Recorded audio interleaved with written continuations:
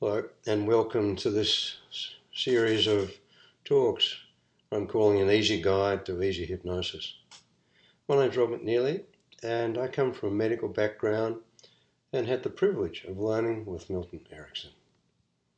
Over the last 35 years, I've been using and teaching my version of what I learned from that remarkable human being.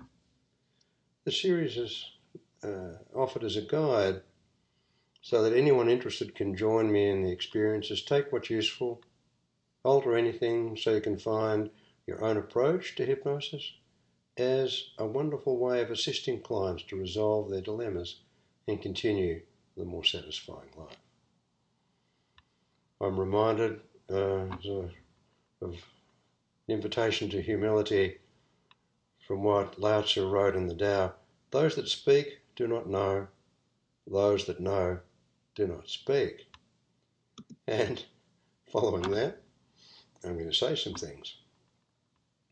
And all of these comments are just there for your consideration, your thoughts, and make your own adaptations. I've noticed that hypnosis has been associated with weirdness, with magic, with the devil, and has been thought as requiring special legal restrictions, professional monitoring because of the fear of the power that hypnosis evokes.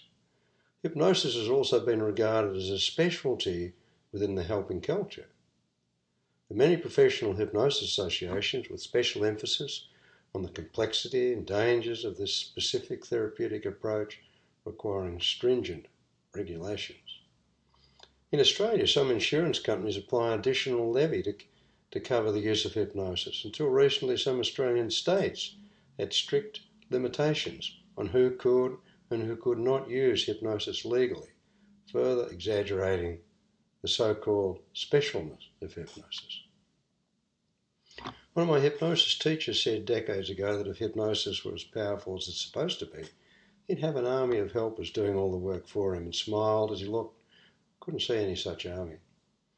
Milton Erickson made numerous massive contributions to therapy in general and to the understanding and use of hypnosis in particular.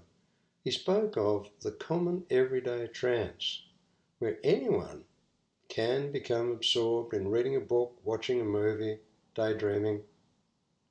And from this starting point, we can then approach hypnosis as an extension of this common everyday experience. Then we can avoid the absurd paranoia that still pervades society's attitude. Paradoxically, bringing hypnosis into ordinary experience also allows for extraordinary expansion of the potential benefits. With this elegant idea, he freed hypnosis of its spookiness, made it more acceptable and accessible to clients, more relevant to therapists, and easier for therapists to learn.